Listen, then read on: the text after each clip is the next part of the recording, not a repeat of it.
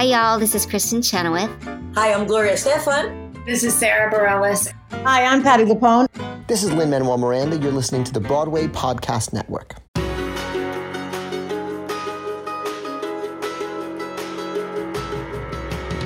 Welcome to the Theater Podcast, intimate personal conversations with theater's biggest names. I'm Player One. I'm Player Two in this two-player game. That's right. Yeah, here we are. I had to think about that. It's like, are you picking up what I'm putting down here? Hey, Jillian, how you doing? I'm so good. Happy rainy Saturday. Thank you. It is a rainy Saturday, and I'm wearing my rain boots today, so we all good. But we just spoke with Chase Brock, who is now on Broadway as the choreographer for Be More Chill, the viral sensation. I was so incredibly impressed with him. I was asking what I thought were very simple questions, and he dove into this methodology and his thinking behind finger tutting specifically. And look it up. Yes, look up. I mean, we talk about what finger tutting is, but you look it up if you don't know what it is. But it's the language. He described this as the language that the squip in Be More Chill uses to communicate. And so all the squips start communicating with finger tutting. And it didn't even occur to me that he was making a language. Yeah, it's something that when you see the show, it looks like a cool thing that the characters are doing. And then it's so immersive, and he creates such a world and a language through dance that you don't even realize. And you say this in the interview, you don't even realize that this was a language that was created because it is such a part of the world. It's really cool. But you went to see the show, you said third preview? I was the third or the fourth preview. Yeah, and when you walk in, everybody just freaks out during all the finger tutting stuff.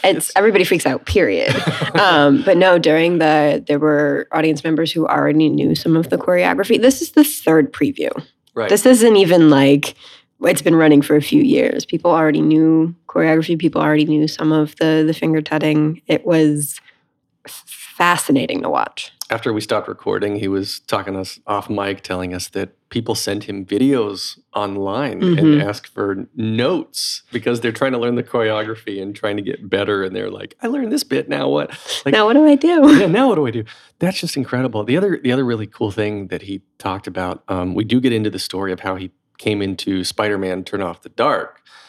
And I mean, the show, in terms of the press, was, the press makes it out to be the show that was just riddled with problems, but he kind of tells a different side of it that we don't often get to hear. And I was really impressed with the amount of safety and the precautions and everything that they did behind the scenes to make the show what it was in a positive way. Yeah, and I really like how supportive he is. He came in to this production. He actually replaced the original choreographer, which you'll hear more of that story. But he's very supportive, and he wanted nothing but the absolute best for this work and to honor what had been done before and improve what could be improved upon. And he's really just a really great person, really nice person, and really supportive of the arts and what people do in this community. Yeah, just a wonderful conversation. So everybody now, please enjoy this episode with Chase Brock.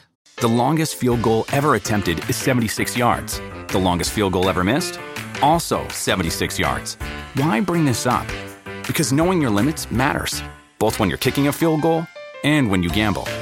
Betting more than you're comfortable with is like trying a 70-yard field goal. It probably won't go well. So set a limit when you gamble and stick to it. Want more helpful tips like this? Go to keepitfunohio.com for games, quizzes, and lots of ways to keep your gambling from getting out of hand. Here you go. 1, 2, 3.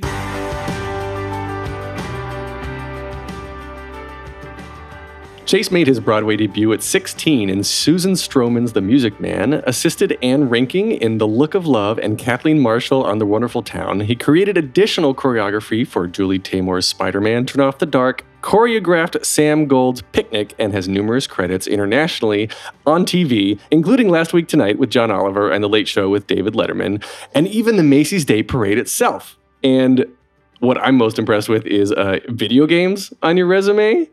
I think that's pretty cool. Chase Brock, welcome to the Theater Podcast. Thanks so much, Alan. Pleasure to be here. What are video? I mean, I know what video games are, but how do you choreograph for video games? Yeah, about 10 years ago, a video game studio, Longtail Studios, called my then agent and said, we want to do a sequel to this video game that's coming out that is a dance video game, and we want it to be a Broadway video game. Do you have someone who might have the expertise to do that? A Broadway video game. Yes, and at the time, the first game had not been released, but it was Just Dance for the Wii, which was that crazy popular. I had that, yeah. There was a moment when everybody had that. So there was a follow-up game called Dance on Broadway. And I created that video game. We did a version. We actually did a version for the Wii. We did a version for PlayStation Move, which was sort of, the Wii version sold over 1 million copies. The PlayStation Move sold like 5,000 copies because nobody had the Move. Yeah, I think PS4 kind of like missed the boat on all that. It's not augmented reality. It's not virtual reality. What is it? What do you call it? Well, it's also not the same audience, right? Like people who play the Wii want to do like Dance Along to Broadway, and like PS3 people did not want to do a Broadway. It was PS3 at the time. It was PS3 actually, did not want to do Broadway dancing. Well, you've now returned to Broadway with Be More Chill, and you choreographed its world premiere and the off-Broadway, and also you're choreographing the upcoming production of Hercules as well. So you're kind of like riding this hyperbolic upward trend of success here. Thank you so much. And I guess let's kind of go with we'll start back at the very beginning. Like 16 made your debut, but before that, 6 years old. Take me to the beginning. When did you start leaping and jumping and kicking and singing? When I was 5, I saw a cousin. The family attended her spring dance recital, and I inexplicably, and I think my parents thought I was going to be bored and sort of they would have to corral me, and I was rapt. And I sort of demanded, I believe the quote was, I have to go on the stage. And at the end of the dance recital, they actually did walk down to the front edge of the stage and let me like step onto it. And from that moment, I did not shut up about dance class. And luckily, the Flat Rock Playhouse, which is the State Theater of North Carolina, was about a mile from my house. And we had subscriptions, and my grandparents always went to the theater, and and so it was sort of the perfect place to basically dump me into the children's theater program, which was new at the time there. And I think part of it was that I learned about theater in a working theater, and that is totally unlike learning in a classroom, and it creates a real obsession. And so it started at 5, and it has not ended. What part of North Carolina did you grow up in? Flat Rock. Flat near Rock. Asheville. If you know. Okay. Because I grew up in North Carolina too, but I didn't know anything west of the mountains. Like I knew of Asheville. I've been to Asheville. Yeah. But hilariously, so my dance company now has a relationship with an amazing performing arts center in Wilmington, the Wilson Center. But that actually going down there on those tours has been the first time I've been to that edge of the state also. So I weirdly, I stayed in the mountains and you stayed out of the mountains, and that's why we're meeting in Manhattan now. Because that makes total sense. Right. I grew up in Wilkesboro. Okay. And migrated east, east. Which way is the right? East is the right, to Raleigh, and then, of course, did Wilmington and because there the film studio still there. Is it still Screen Gems? Do you have any idea? I don't know, but I do know there are I was just there, and there's a crazy amount of film happening. Yeah. So do you have any siblings, or what's your family like? Only child. Really? And honestly, I was, everybody was supportive, and everybody was, trying to help me get all my dance classes in and all, because once I was a teenager, I was doing summer programs. I was studied at Anne Reinking's Broadway Theater Project. Did ballet summer programs, and then essentially I was dying to come to New York. Like my high school years, my few high school years were a blur of begging my parents to let me move to New York, and they eventually did. And so when I was 16, I moved to New York, and so this is like my 20th year in New York, and I feel like in a funny way I'm a New Yorker. I feel like I grew up so here. Did you move by yourself when you were 16? I indeed did. Whoa! I know it sounds weird. You know what? I was like a tortured gay kid who was not thriving down there. I also had, been in pre-professional ballet programs, and I had been in summer stock, and I couldn't get enough. There was not enough teachers and hours in the day. And so I think the lure of saying to my parents, but I can come and study in New York, I can audition, was enough for them to sort of say, well, let's sort of try this out. And essentially, I had a subscription to Backstage, which used to be an actual newspaper. Oh, yeah. And you could get it mailed to your home. So it came to the mailbox in North Carolina. And there was an audition. This was when I was 15. There was an audition for Susan Stroman's revival of The Music Man. I had just done the show in community theater in Tryon, North Carolina. And so I thought, well, I know the show. That's in the bag. I know Tryon. Yeah. Tryon Little Theater. I was Tony Gilis. Wow. That was my first really booked musical. And then essentially, I convinced my parents to basically pay for a plane ticket. And I flew to New York for a weekend and stayed with friends who I had met in summer programs, and went to a huge open call with like 600 kids. They ultimately hired 3 of us, and I got that show. And so I think, it's possible it would have turned out differently, but the fact that I had a Broadway job suddenly, I think everybody just said, okay, go. So did you move up by yourself, or did parents come with you, or how did that work? No, I had turned 16 by the time the show went into rehearsal. I begged my parents to let me drop out of school. So they did, in fact, let me withdraw from school. And I went to Blue Ridge Community College and I got a GED.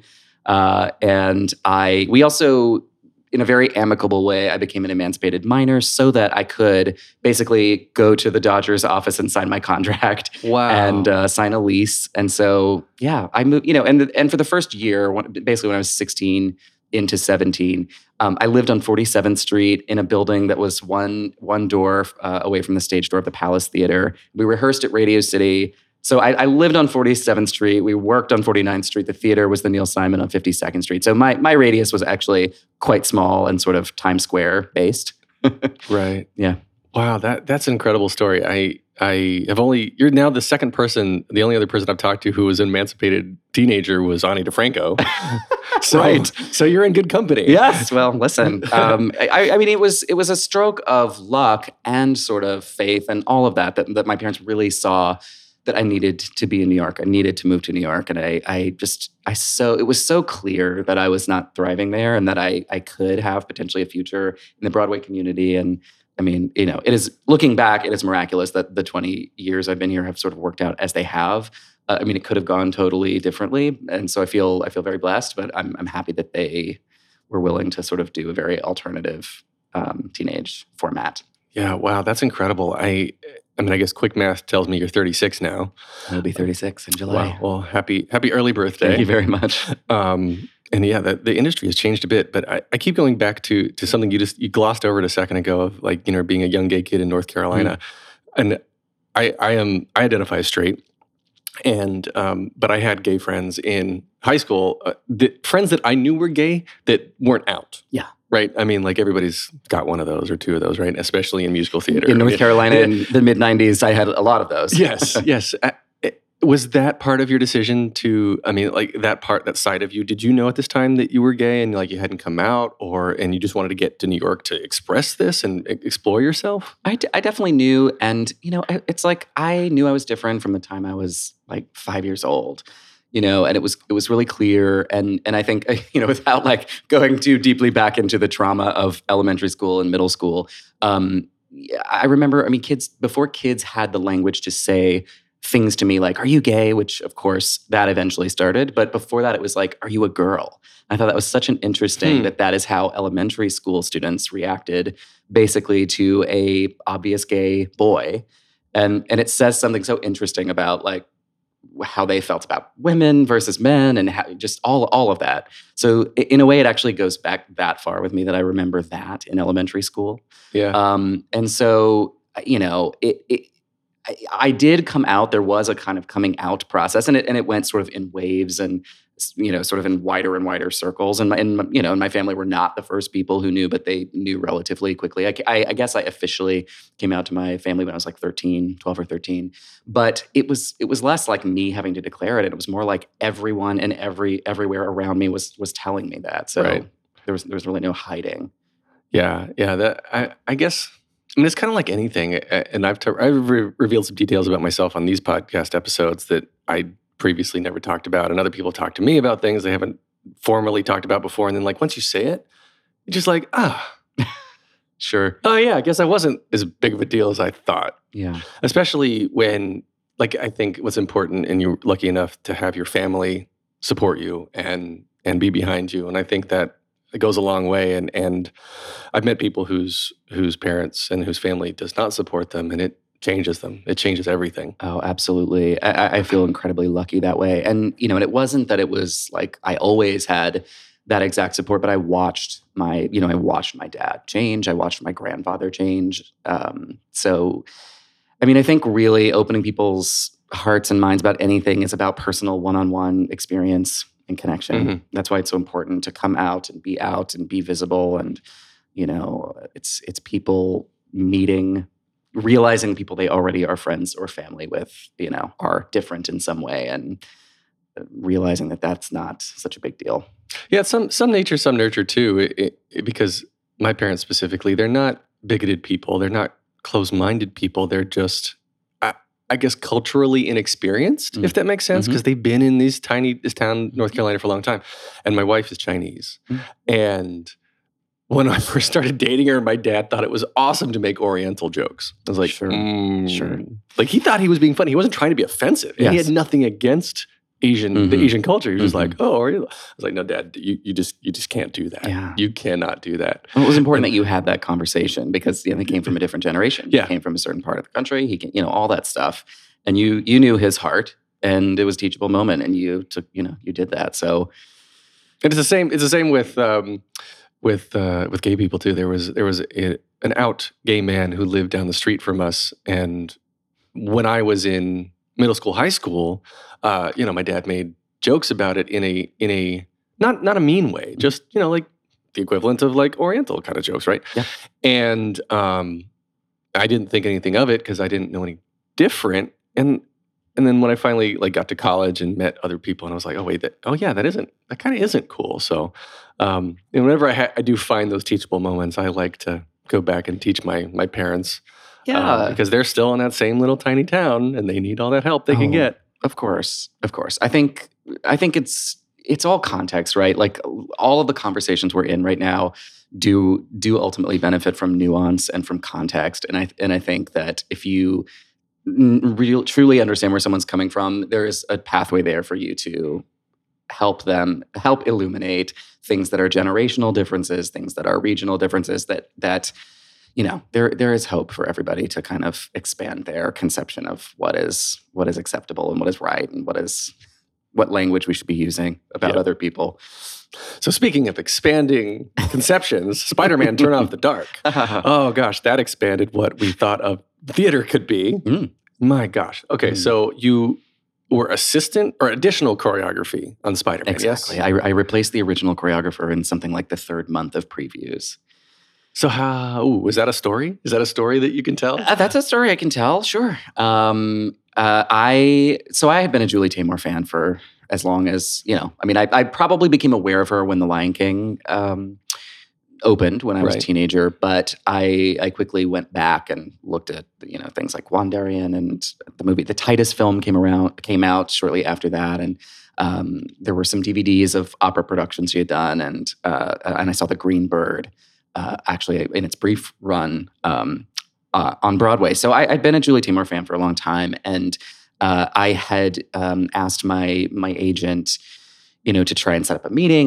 You know, she was like at the top of my list of people I wanted to work with, and sort of in that way that I just admired her work, I bought a ticket for the first preview of Spider-Man Turn Off the Dark. And I'm not somebody who enjoys seeing work that isn't finished. I don't like gossiping about things that need more tech time.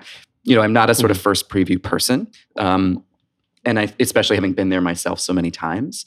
But my level of curiosity was high enough because of my interest in her work that I sort of like that date got closer, and of course everybody was talking about Spider-Man Turn Off the Dark, and I just had to go. So I bought a ticket to the first preview, and it's actually interesting how you phrased it, because there were moments in that show. I mean, there were probably 5 or 6 moments that truly turned on its head what I thought could be done in a theater, what I thought could be accomplished in a commercial Broadway theater, you know, musical production. There were a whole lot of other things about it that didn't work. But in my kind of championing of artists who were pushing boundaries, I was a real champion of that show. I really felt like they were trying to do something out of the box, and they were trying to really push every boundary. And so, on social media, I became kind of a champion of Julie's and of that creative team. Cut to a couple of months later, there'd been, one really devastating accident and a number of, all kinds of buzz about the show. Mm-hmm. And I was following along like everybody else. I was following the New York Times, and it was sort of announced that Julie Taymor would be stepping down from her daily directing role and somebody else would be coming in. And I mean, at the time I was like, what plumber, what plumber is going to come in and try to put their craft on the work of this artist? And who's going to, what sucker is going to come and take this over? What hack is going to do this? And and then very shortly, there was an announcement that Phil McKinley was going to take over the sort of directing of the show. And I had never worked with Phil McKinley, but I had had 2 interactions with him. Going back, a mutual friend of ours had recommended me to him as the associate director of The Boy from Oz many, many years ago when I was really young. And we had a great meeting. He did not hire me, and that was that. Then he had called me about 5 years after that when he was doing a sort of Cirque-style project in Shanghai, I believe. And he had interviewed me on the phone, and we talked about my dance company. That was sort of, I think, the attraction. He was thinking about the modern dance part of me for that project. And we had a great phone call. He didn't hire me. And so when I saw his name, I kind of thought, well, I wonder if I'm going to have my every 5 years Phil McKinley phone interview. And I actually kind of laughed it off, and I never thought about it again. And about 48 hours later, my phone rang, and it was Phil McKinley. And I said, hi. I answered, and I said, hello. And he said, hey, Chase. And I said, how are you, Phil? He said, I'm okay. Can you come to the theater today at 5:00? And I said, I sure can. And he said, great, I'll meet you outside. And we literally did not say anything further. We didn't say what theater, we didn't say what show, but I knew and he knew. And he said, bring your reel. So I showed up with my resume and my reel. And he pulled me into a diner on 43rd Street, and basically he said, here's what's going on. I'm taking over the show. We're going to bring a new choreographer on. Here's what changes are being made in the book. Roberto Aguirre-Sacasa has come on board. They've already got a working draft of Act 1 that's in progress. The boys are headed into basically meetings to work on Act 2 starting today. And he kind of laid out the plan of what was happening. And my reel was ostensibly playing on my laptop during this. I don't think we looked at it one time. But we talked about I had just done Lost in the Stars for the Encore series, and we talked about that. And anyway, he asked if I, could watch the show that night. And, it was the next night. He said, can you come back tomorrow night and we'll have a ticket for you and watch the show, and then we'll talk after. And so I had this like crazy 24 hours where I couldn't really say anything to anyone, but I knew that I was sort of up for Spider-Man. And the next night I came and I watched the show, and I was kind of a bundle of nerves. And then strangely, when I sat down in my seat, I took out my notepad, and a real calm came over me. And I thought, I know how to do this. This is what I do, is make musicals. I've at that point had worked on something like 15 new musicals. I thought my entire life has been building toward this moment. I could be a valuable member of this team, and I could help this show out of the woods. And I could do it for my hero, Julie Taymor. I could sort of try and I thought, really the only sort of stumbling block was, if I take this, will Julie Taymor see this as a person sort of stabbing her in the back, and would I never work with her again? And I thought, you know what? At that point, my agents had not successfully scheduled a meeting with her. I had never met her still. And I thought, on the other hand, perhaps this is my chance to work with Julie Taymor. Maybe the universe is bringing this Julie Taymor project to me in this very strange way, and I would be an idiot to pass it up. And so I took notes that evening during the show. And I remember that I took a lot of notes, just a million notes during Act 1. And at intermission, I started kind of looking over them, and I realized that they were falling into categories. And I identified something like 5 categories of things that I felt fundamentally needed work in terms of movement and staging and choreography. And during Act 2, I kind of tested that theory and sort of saw, watched Act 2 thinking of those categories. And basically every note I was able to take did fit into these categories. So that was helpful in terms of having an organizing principle. And after the show, I walked out into the lobby and Phil McKinley was standing there and he said, talk. He just literally said one word to me. He said, talk. And I said, I think there's 5 areas that need addressing. And he said, okay, say more. What are they? I started to lay out these categories and he said, walk. And we started walking to Westway. We ended up at Westway Diner and we sat down and I had kind of on the walk over introduced the idea of these sort of areas, these broader categories. And when we sat down, he said, okay, then I want to hear everything. And I literally went from beginning to end of that notebook and we talked through every single micro note. And around midnight, he said, you're the choice. I'm going to call Michael Cole right now and I'm going to let Bono and Edge know, can you start in the morning? And I said, I can start in the morning. And we shook hands and I left that diner. And the next morning, I started work on Spider-Man Turn Off the Dark. Bono and Edge, NBD. And hashtag NBD, you guys. I mean, it was so wild. The highs in that show were like, on opening night, Bono's date to opening was President Clinton. So it's like a truly extraordinary experience. Yeah. That's incredible. And I mean, were you worried about all the injuries that kept happening? And were you adjusting for this? Or I'll tell you that, I think a common misperception from the outside was that, everybody in the theater community seemed to feel they knew better about the injuries and to feel like they were the voice of reason about this. And, when you set foot anywhere near that project, every single person from the top down, their first priority was safety. Mm-hmm.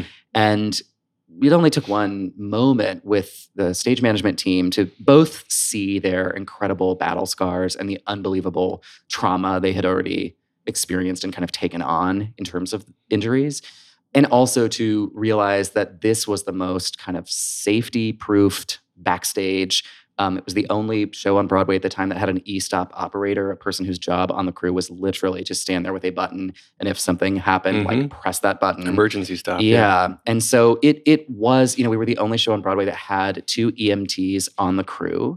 Wow. So there, again, they were trying to do something extraordinary, and there were some very, very, tragic costs along the way. But the idea that, it wasn't a safe atmosphere, or that, everybody inside the building was disregarding safety, it's truly was not the case. There were a lot of precautions. I mean, it was a gutsy show. Yeah. And a common misperception too, is that the flying, everyone sort of was like, they're dropping people out of the sky. And the truth is that none of the injuries were actually related to flying. None of the injuries happened during any aerial cue. They were all things that happen and could happen and do happen in any, big budget production, like a trapdoor that is faulty and opens, or a trapdoor that opens that is not faulty but opens at the wrong moment, or an actor who has a, momentary brain fart and steps into an open trap. I mean, there were things that were sort of traditional theater injuries. So anyway, just a very interesting thing that from the outside, it was like, they're flying people around and, smashing them to the ground. And it's like, that actually was not ever what happened on that show. Moving on to Be More Chill now. Tell me how you got involved with that project and part of the GIF, as I call it, the Joe Iconis family. Oh, that Joe Iconis is really something, huh? Hashtag GIF. Hashtag GIF More Chill. Be More GIF. I say that I've entered the Iconiverse, the Joe Iconoverse. Jillian is shaking her head at me disapprovingly. I love a pun. Don't be afraid. My longtime friend Annika Chapin, who is like one of the great young minds of theater today, one of the fabulous millennial minds who's going to take us forward. I'd known her for a long time. Her father is Ted Chapin, who's the president of the Rodgers and Hammerstein organization and Kurt Weill Foundation, and he's on Encore's board, and now he runs Lyrics and Lyricists. Ted Chapin is everywhere. Annika, we had met over the years. I'd done a couple of Encore shows, and so in just various ways, she and I had come into each other's lives, but not worked together. She'd seen an enormous amount of my work, and we had a lot of great conversations about theater making. For a period, she was the literary manager of Two River Theater. Two River Theater commissioned Be More Chill. And one day I got an email from Annika that said, I can't remember what the title of it, the email was, the subject line, but it was like, I have the project for us. Like, unquestionably, I have found it. You have to do this musical. And, she described in the email the plot briefly to me. And immediately it was like, oh my God, I must do this. This sounds like the coolest, most awesome thing ever. She included a link, I think, to like 6 demos of Joe at the piano playing songs and a draft of the script that Joe Tracz had written. And I was in the car at the time, and so I could not yet read the script, but I immediately put on the demos, and like in the first 4 bars of More Than Survive, I knew I had to do it. It like vibrated through every cell of my body. And it was that rare moment where you feel like a piece of material is matching sort of who you are as an artist in the perfect way. And I was also very touched because I had wanted to work with Annika for a long time, and we had wanted to do something together. And it'd been like a decade. And so the fact that it was the first time she had really said, you are required for this. I know what you do, and it is a match for this musical. I took that very seriously. And so that was my introduction to Be More Chill. And then, frankly, the 6 demos were extraordinary. I love them. I laughed. They were incredibly melodic. Joe Iconis is a master of perfect rhyme. There is no imperfect rhyme in the entire musical Be More Chill. And I loved and appreciated that craft. And then when I did read the book, I was actually blown away because I've worked on many, many musicals where, writing the book is like the hardest thing on a new musical. And it's more often that there is a set of songs that are really, really terrific. And the book is usually written by a very talented person who has got a number of priorities and factors and people in their ear, and they're trying to synthesize all of that. And the book tends to just be the thing that takes the longest to really figure out. And so often it never arrives at really that like transcendent place of the best musical books. And I immediately thought the work Joe Tracz had done on this was actually as good as the work Joe Iconis had done on this. And so that made me perk up with a particular level of just seriousness about that show. And then how did you approach it? Because it I think like the subject matter is, I don't know if it was written like this intentionally, but obviously with the viral sensation that the soundtrack became, which we'll get into in a second, but it resonates with a certain demographic, like beyond what a lot of other musicals do. And was that the original intent, or was it just like, we're just going to make something and see who it resonates with? Or was it written and choreographed with the idea of, we're going to hit this particular demographic that's then going to make the soundtrack go viral and bring it to Broadway? If only one could concoct all of that and make that happen, I think we would be doing that on every show. No, all of that was just a once-in-a-lifetime kind of aftershock of making it. I think Be More Chill has resonated with teenagers not because it is set in a high school in New Jersey, but I think because it tells the truth about high school. And I think that it is a show that does not talk down to teenagers, and everybody, most people can go back to their high school years and relate to what's going on in the show, especially the moment Michael in the bathroom in the second act, where a character is sort of as alone as someone can be while in the midst of an enormous crowd of people at a party.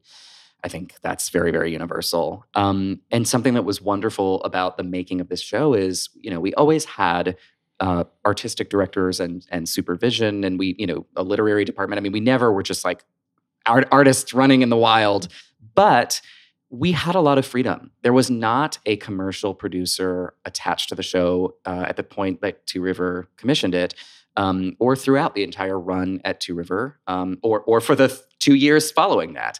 And when we did acquire a commercial producer, what a strange way of phrasing that. We did not acquire a commercial producer. A wonderful producer, Jerry Gearing, partnered with another wonderful producer, Jen Tepper, and they came forth to pick up this musical and bring it to New York finally.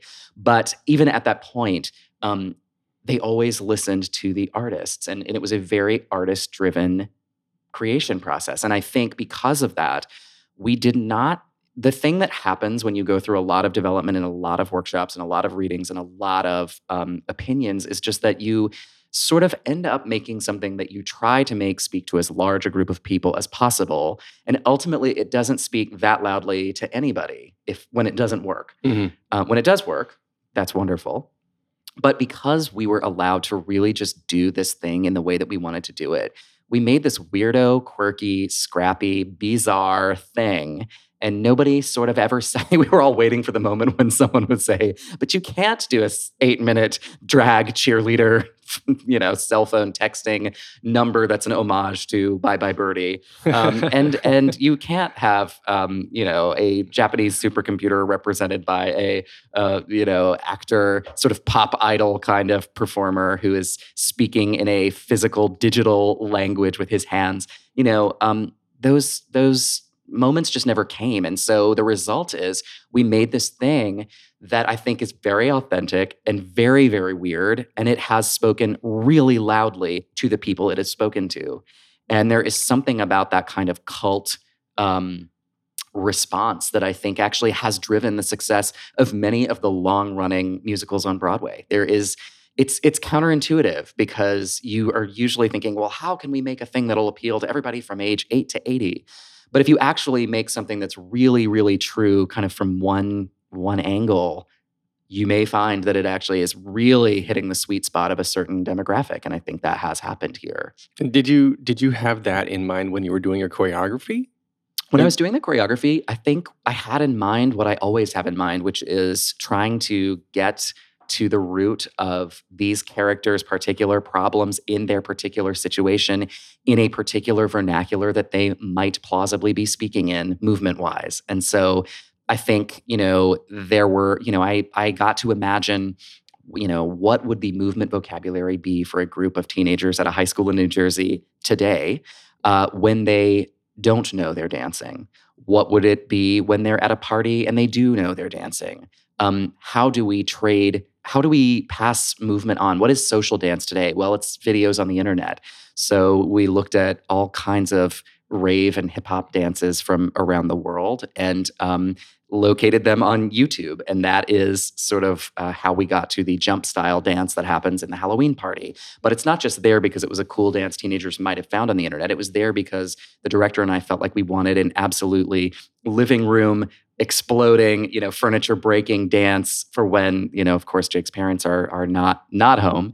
And so it was really marrying the situation and the needs of those characters to the research. And then, of course, my own synthesis of taste and imagination. And playing Xbox. Absolutely. I mean, my favorite piece of choreography in the show is actually a 2-player game. Yeah. And I love that it's 2 boys sitting on the edge of a bed playing video games together. And that, being able to introduce that friendship, like basically that is the 5 minutes of the show where you get to experience their friendship right in the heart of what makes Jeremy and Michael this perfect duo. And that has to hold because for the entire show, you are then sort of hoping and rooting for Jeremy to do the right thing. And ultimately, I won't give it all away, but that 5 minutes was crucial. And the idea that we could introduce that in movement, and of course in a great song by Joe Iconis was so thrilling. And I loved trying to figure out how we could basically choreographically play video games. Yeah, I had watched it to prepare for this interview. I was watching, Jillian sent me a bunch of videos to look at it. I was like, oh, that's really cool. Yeah. It was very cool to get to do that number on Strahan and Sarah on ABC because suddenly, the entire number, the 2 boys are basically like focused on this tiny box, the television.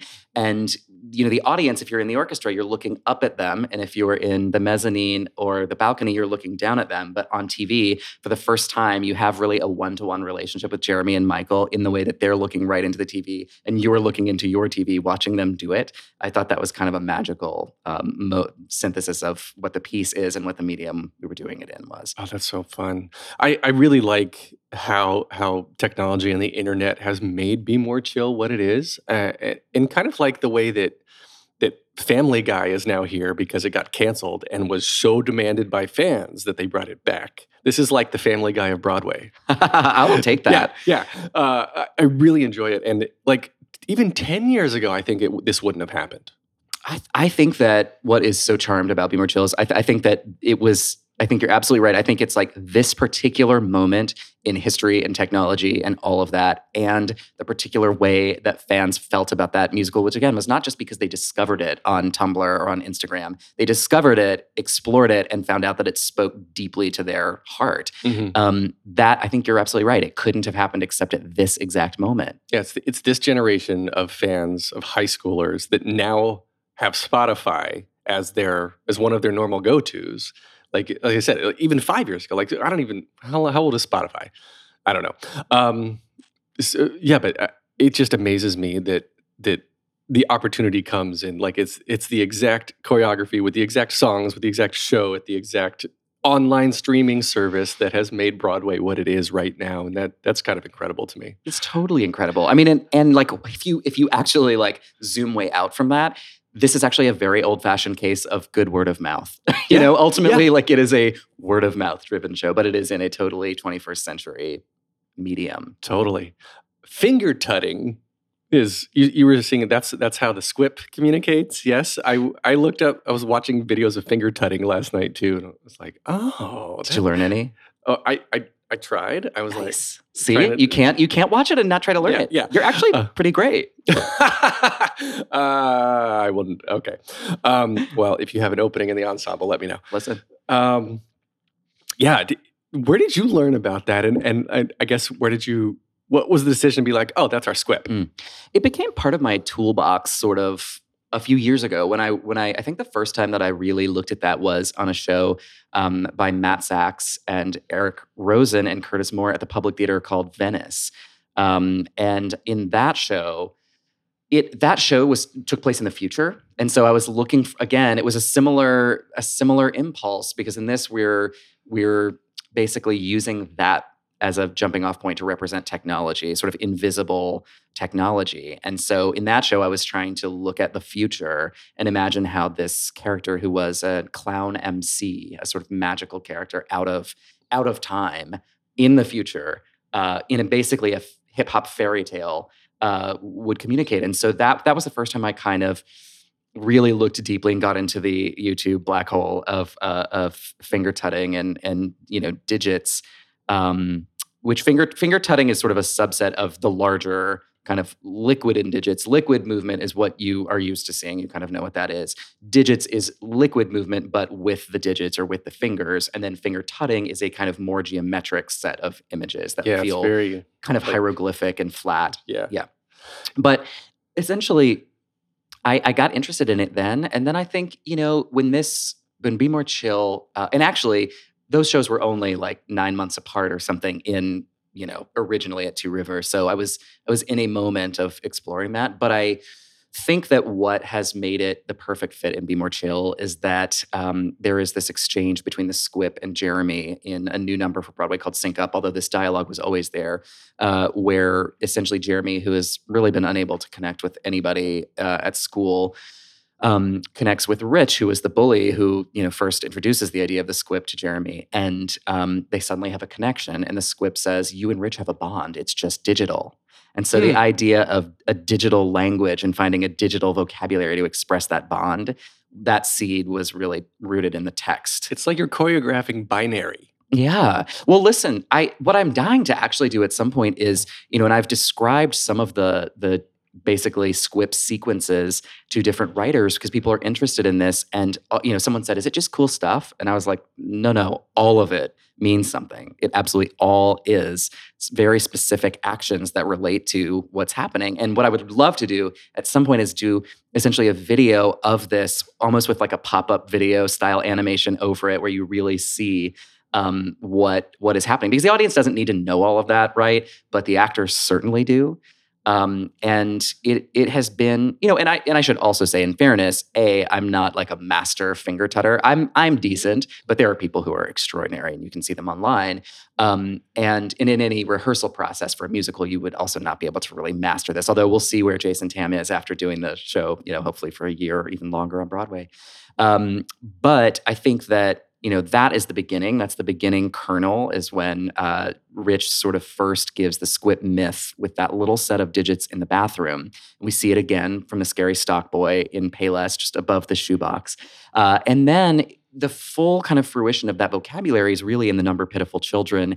And suddenly it is not really about the fingers at all. It's actually about very angular forearms and full body, almost military exercises. Mhm. And we really did look at kind of like North Korean army footage, essentially, so that Pitiful Children is like the farthest extrapolation of like the glittering face of fascism. Yeah. And that aspect, I think we didn't go that far the first time at Two River, and making the piece in America in the summer of 2018, suddenly for Off Broadway, we just all felt like we had a new understanding of what that might feel like. And so I think it was very organic to be able to push that farther.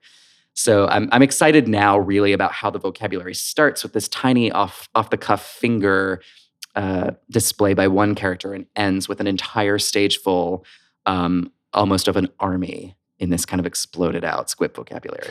I asked this question about finger tutting because I thought it would be a short answer. And I love that we've been talking about this for entire minutes because I didn't realize how much of a story you put into like the thoughtfulness that you put into, okay, we're moving digits, we're blah, blah, blah, but it's actually a conversation. It's not just choreography. And it didn't even occur to me till like you were sitting here explaining this to me. I was like, that's just very, very impressive. Oh, thank you. I mean, I think that's what the best choreography is in theater, Of course. right? Like I feel like that the onus is on us to always come back to the situation, the characters in that particular story. That's kind of the price of admission, I think. Like you used it to invent a language, and it didn't even occur to me, but it works. And I think that is kind of a testament to how well it works because it's just part of the show that is the character. Thank you so much. Yeah, it's wonderful. There's a moment that was I felt so proud of Will Rowland because there is a moment when Christine enters. It's toward the end of the show before we get into the midsummer sequence, and she cuts him off, and Jeremy is about to essentially do a sales pitch for the squib. And suddenly, at some point, I think between Off Broadway and Broadway, in the moment before she cuts him off, Will starts, and I realize suddenly he's doing the beginning of the squib myth. He goes, "It," and he's starting to say it's from Japan and to repeat essentially that commercial with the finger tutting. And it was such a smart choice on his part that like he has gone from a cowering guy in a bathroom hearing this like scary myth to being the salesman on TV for it, complete with the choreography. It's just like one tiny, tiny example of how actors are collaborators in this work. Mhm. And when you give someone a language and then suddenly they are speaking in it, I can't think of anything sweeter for a choreographer. That's nice. Tell me about the Chase Brock experience. The Chase Brock Experience is my now 12-year-old dance company, which is I cannot believe that I have had a dance company for 12 years. It feels like a long time, and I feel like every moment of that, of running a dance company, nonprofit arts organization in New York in the 21st century, has been a labor of love, is how we'll say it. And we've made 31 pieces, some of which are evening length. So it's a really enormous body of work.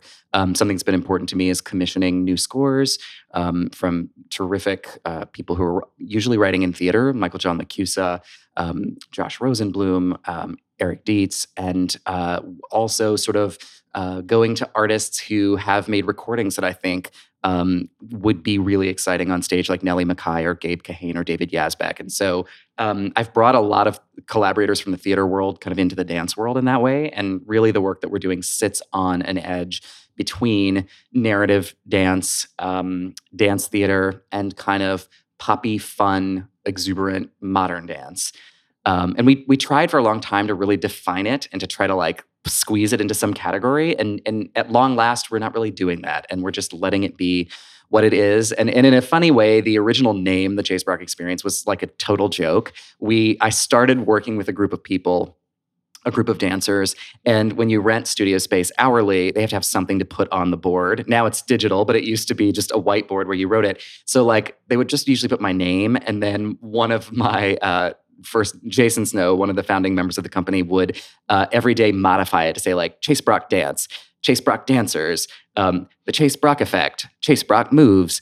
And one day he wrote the Chase Brock Experience, and it was so stupid and silly that it just stuck. And so it was like a parody name.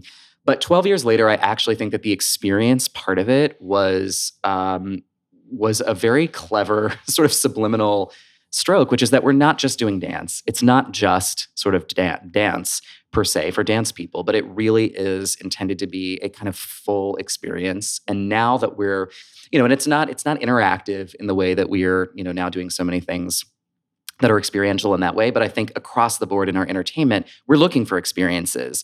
And we were sort of already doing that in the dance world with design and with, in some cases, plot. And so that carries on today. So where do you want it to go? What's the ultimate goal of the experience? So for the first decade, we were really moving piece by piece, and we were doing I was able to look ahead like one piece before that.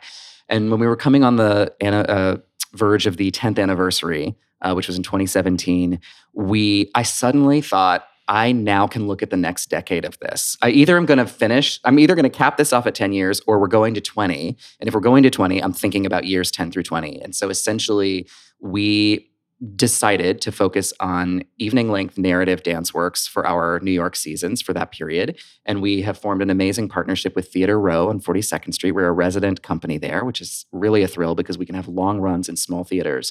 And I love the idea of doing close-up dance theater for longer runs. Usually you run for like 3 performances in a very large theater, and that's that. But we're changing that format. And essentially, basically, we commissioned 3 scores to premiere in years 1, 3, and 5. And we are reviving 2 of our largest, most epic, most kind of ambitious works from the first decade in the interim years. So the first of the 5 years was a piece called The Girl with the Alkaline Eyes, which was a sci-fi robot thriller. The composer was Eric Dietz, and he also wrote the scenario for that, which was crucial, I think, because that piece has a very detailed mythology behind it. This year, we will be reviving our 2008 work, The Four Seasons, which is a climate change take on Vivaldi's concertos, The Four Seasons, with a text by the playwright David Zelnick. In the third year, we'll be premiering a piece called Big Shot, which has a score by Paul Libman, and it deals with my own family history. My family operated a drive-in restaurant in Hendersonville, North Carolina from 1949 to 1972. This is inspired by that.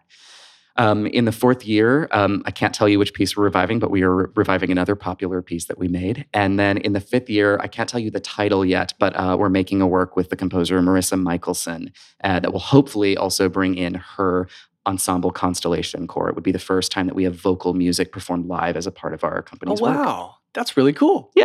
All right. So that's a little bit about what we're up to. That's wonderful. So the other project you're working on in the future now is Hercules. Can you tell us anything about that yet? I can. Hercules is an amazing homecoming for me personally. It's my second musical for Disney Theatrical Productions, and I am the biggest Disney fan. And I'm particularly a fan of Disney Theatrical and what Tom Schumacher has done with that division. So I am the choreographer of the stage version of The Hunchback of Notre Dame, which is running right now in Japan, and we have had a German company and then U.S. companies. And so it's my second show for Disney. It is my third show for Public Works, which is a visionary department and initiative of the Public Theater led by my very dear friend, the brilliant Lear de Bessonet. I did the first 2 Public Works shows, The Tempest and The Winter's Tale, and this is my return after 5 years, so this feels so sweet in that way. Public Works makes basically radical participatory theater that really opens up our idea of what community is and who theater is for and who theater can be made by. So it's almost a proposal to the world. And I am so honored to be part of that. And this is actually my 10th show at the Public Theater. The Public Theater has really been my nonprofit home in theater. And I'm so proud of just getting to be part of that legacy that includes Hair and A Chorus Line and Hamilton and so many things, including the first Broadway show I ever saw, Bring in the Noise, Bring in the Funk. So for me, it's very special. And I think that if you've never seen a Public Works production, it's unlike anything else. It is transcendent in a way that I can't even try to describe because you really just have to be there. But being under the night sky when a cast of 200 enacts a community pageant, which essentially is, what we are pursuing is community theater held to the highest ideal of what community theater can be and artistic excellence all together. it's just, it's the best part of Shakespeare in the Park, wedded to our best vision of who we can be as a theater community and a people community, wedded to a Disney property that has been beloved, ever since it was released and longed for on the stage, wedded to a Greek myth that is like so part of our long, long DNA. I think it's going to be the event of the summer, and it's for 7 or 8 performances only. Of course, they are free. You have to stand in line like Shakespeare in the Park. There are probably people standing in line right now. Bless them. I hope they have a raincoat. And, I can tell you that we've done a number of readings, and I've been doing some dance pre-production, and we are very, very bolstered by how things are coming along. And I won't spoil any surprises, but to say that you do not want to miss it. It's going to be a truly unique event at the Public Theater and for Disney Theatrical. Wonderful. So as always, we'll wrap up with 3 standard closing questions on the podcast here. Number 1, very simply, what motivates you? Curiosity. I'm deeply curious. I'm an avid consumer of everything. And I think actually in my life right now, I'm trying to find the right balance between work and sort of soaking up everything, like I would be in the theater 8 nights a week if I could. I would be reading novels all the time. I'd be seeing every movie. I'd be going to late movies. Susan Sontag in some ways was a hero of mine because of her avidity. And I really, I like it high and low and experimental and commercial. I really, really like my art democratic, and I want to take in a lot of it. And I don't have enough time lately, and so that's the thing I'm working on. Okay, next question. If you could give advice to your younger self or younger people listening now, what would you say? I think that we put an artificial endpoint on our story when we think about ourselves. I think that we say, I never did this, or I failed to do that, or I haven't done that. And we put brackets around our lives, and today is the end bracket. But the actual end bracket is much farther out from today. And so I think a lot of our struggle and strife is about actually envisioning an endpoint that we're at instead of seeing ourselves still on a continuum that ends far in the future. And so I think ultimately, like in time, it will all kind of unfold the way it's going to. But I think trying in those moments of frustration to take a deep breath and say, hey, like in a year, where will I be? In 5 years, where will I be? In 10 years, where will I be? Is useful. And then last question, if you could only see one show for the rest of your life, but you can see it as many times as you want, what show would you see? A Chorus Line, of course. All right. So we can find you online on Instagram at Insta Chase Brock, on Twitter at just plain old at Chase Brock, of course, chasebrock.com, chasebrockexperience.com. Did I miss anything, or do you want to plug anything else? I think those are the best ones, yeah. You can get more of me and the Theater Podcast at theater_podcast on Instagram and Twitter, facebook.com/official theater podcast, of course. Please subscribe. If you're listening now and you're not already, rate, review. The reviews are wonderful. That's how we get Chase Brock to the top of the charts. And you can email us, feedback@thetheaterpodcast.com. This is produced by Jillian Hochman. And as always, thanks to Jukebox the Ghost for the intro and outro music. Chase Brock, thank you so much for being on the podcast. Thank you. It was an absolute pleasure. I'm a fan. Take a deep breath, make the world a little colorful. Hey, it's Leslie Odom Jr. here on the Broadway Podcast Network to tell you about the Rise Theater Directory, a program of Maestro Music.